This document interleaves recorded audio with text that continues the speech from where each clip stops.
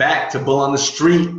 What's up, Dan? How we doing? What's going on, Nick? Everything is wonderful over here. What are we talking about today? ETFs, exchange traded funds.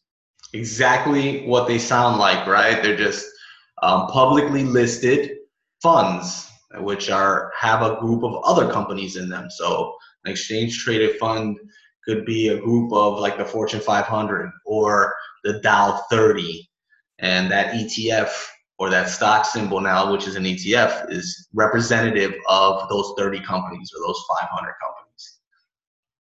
And they're usually closed end. So it would represent a mutual fund or it would represent a stock. So if it's a closed end fund, there's a lot that goes with it, but it's an index that tracks certain assets like commodities, bonds, indexes, and groups of stocks. But a lot of the times they're closed-end mutual funds. So if you cannot get into the mutual fund that you want to get into, you would follow their ETF, their closed-end fund portion of it, which trades exactly like a stock would trade. Exactly. And they have them industry specific. So you can get like a home builders ETF where, it's Home Depot, Lowe's, another natural resource company.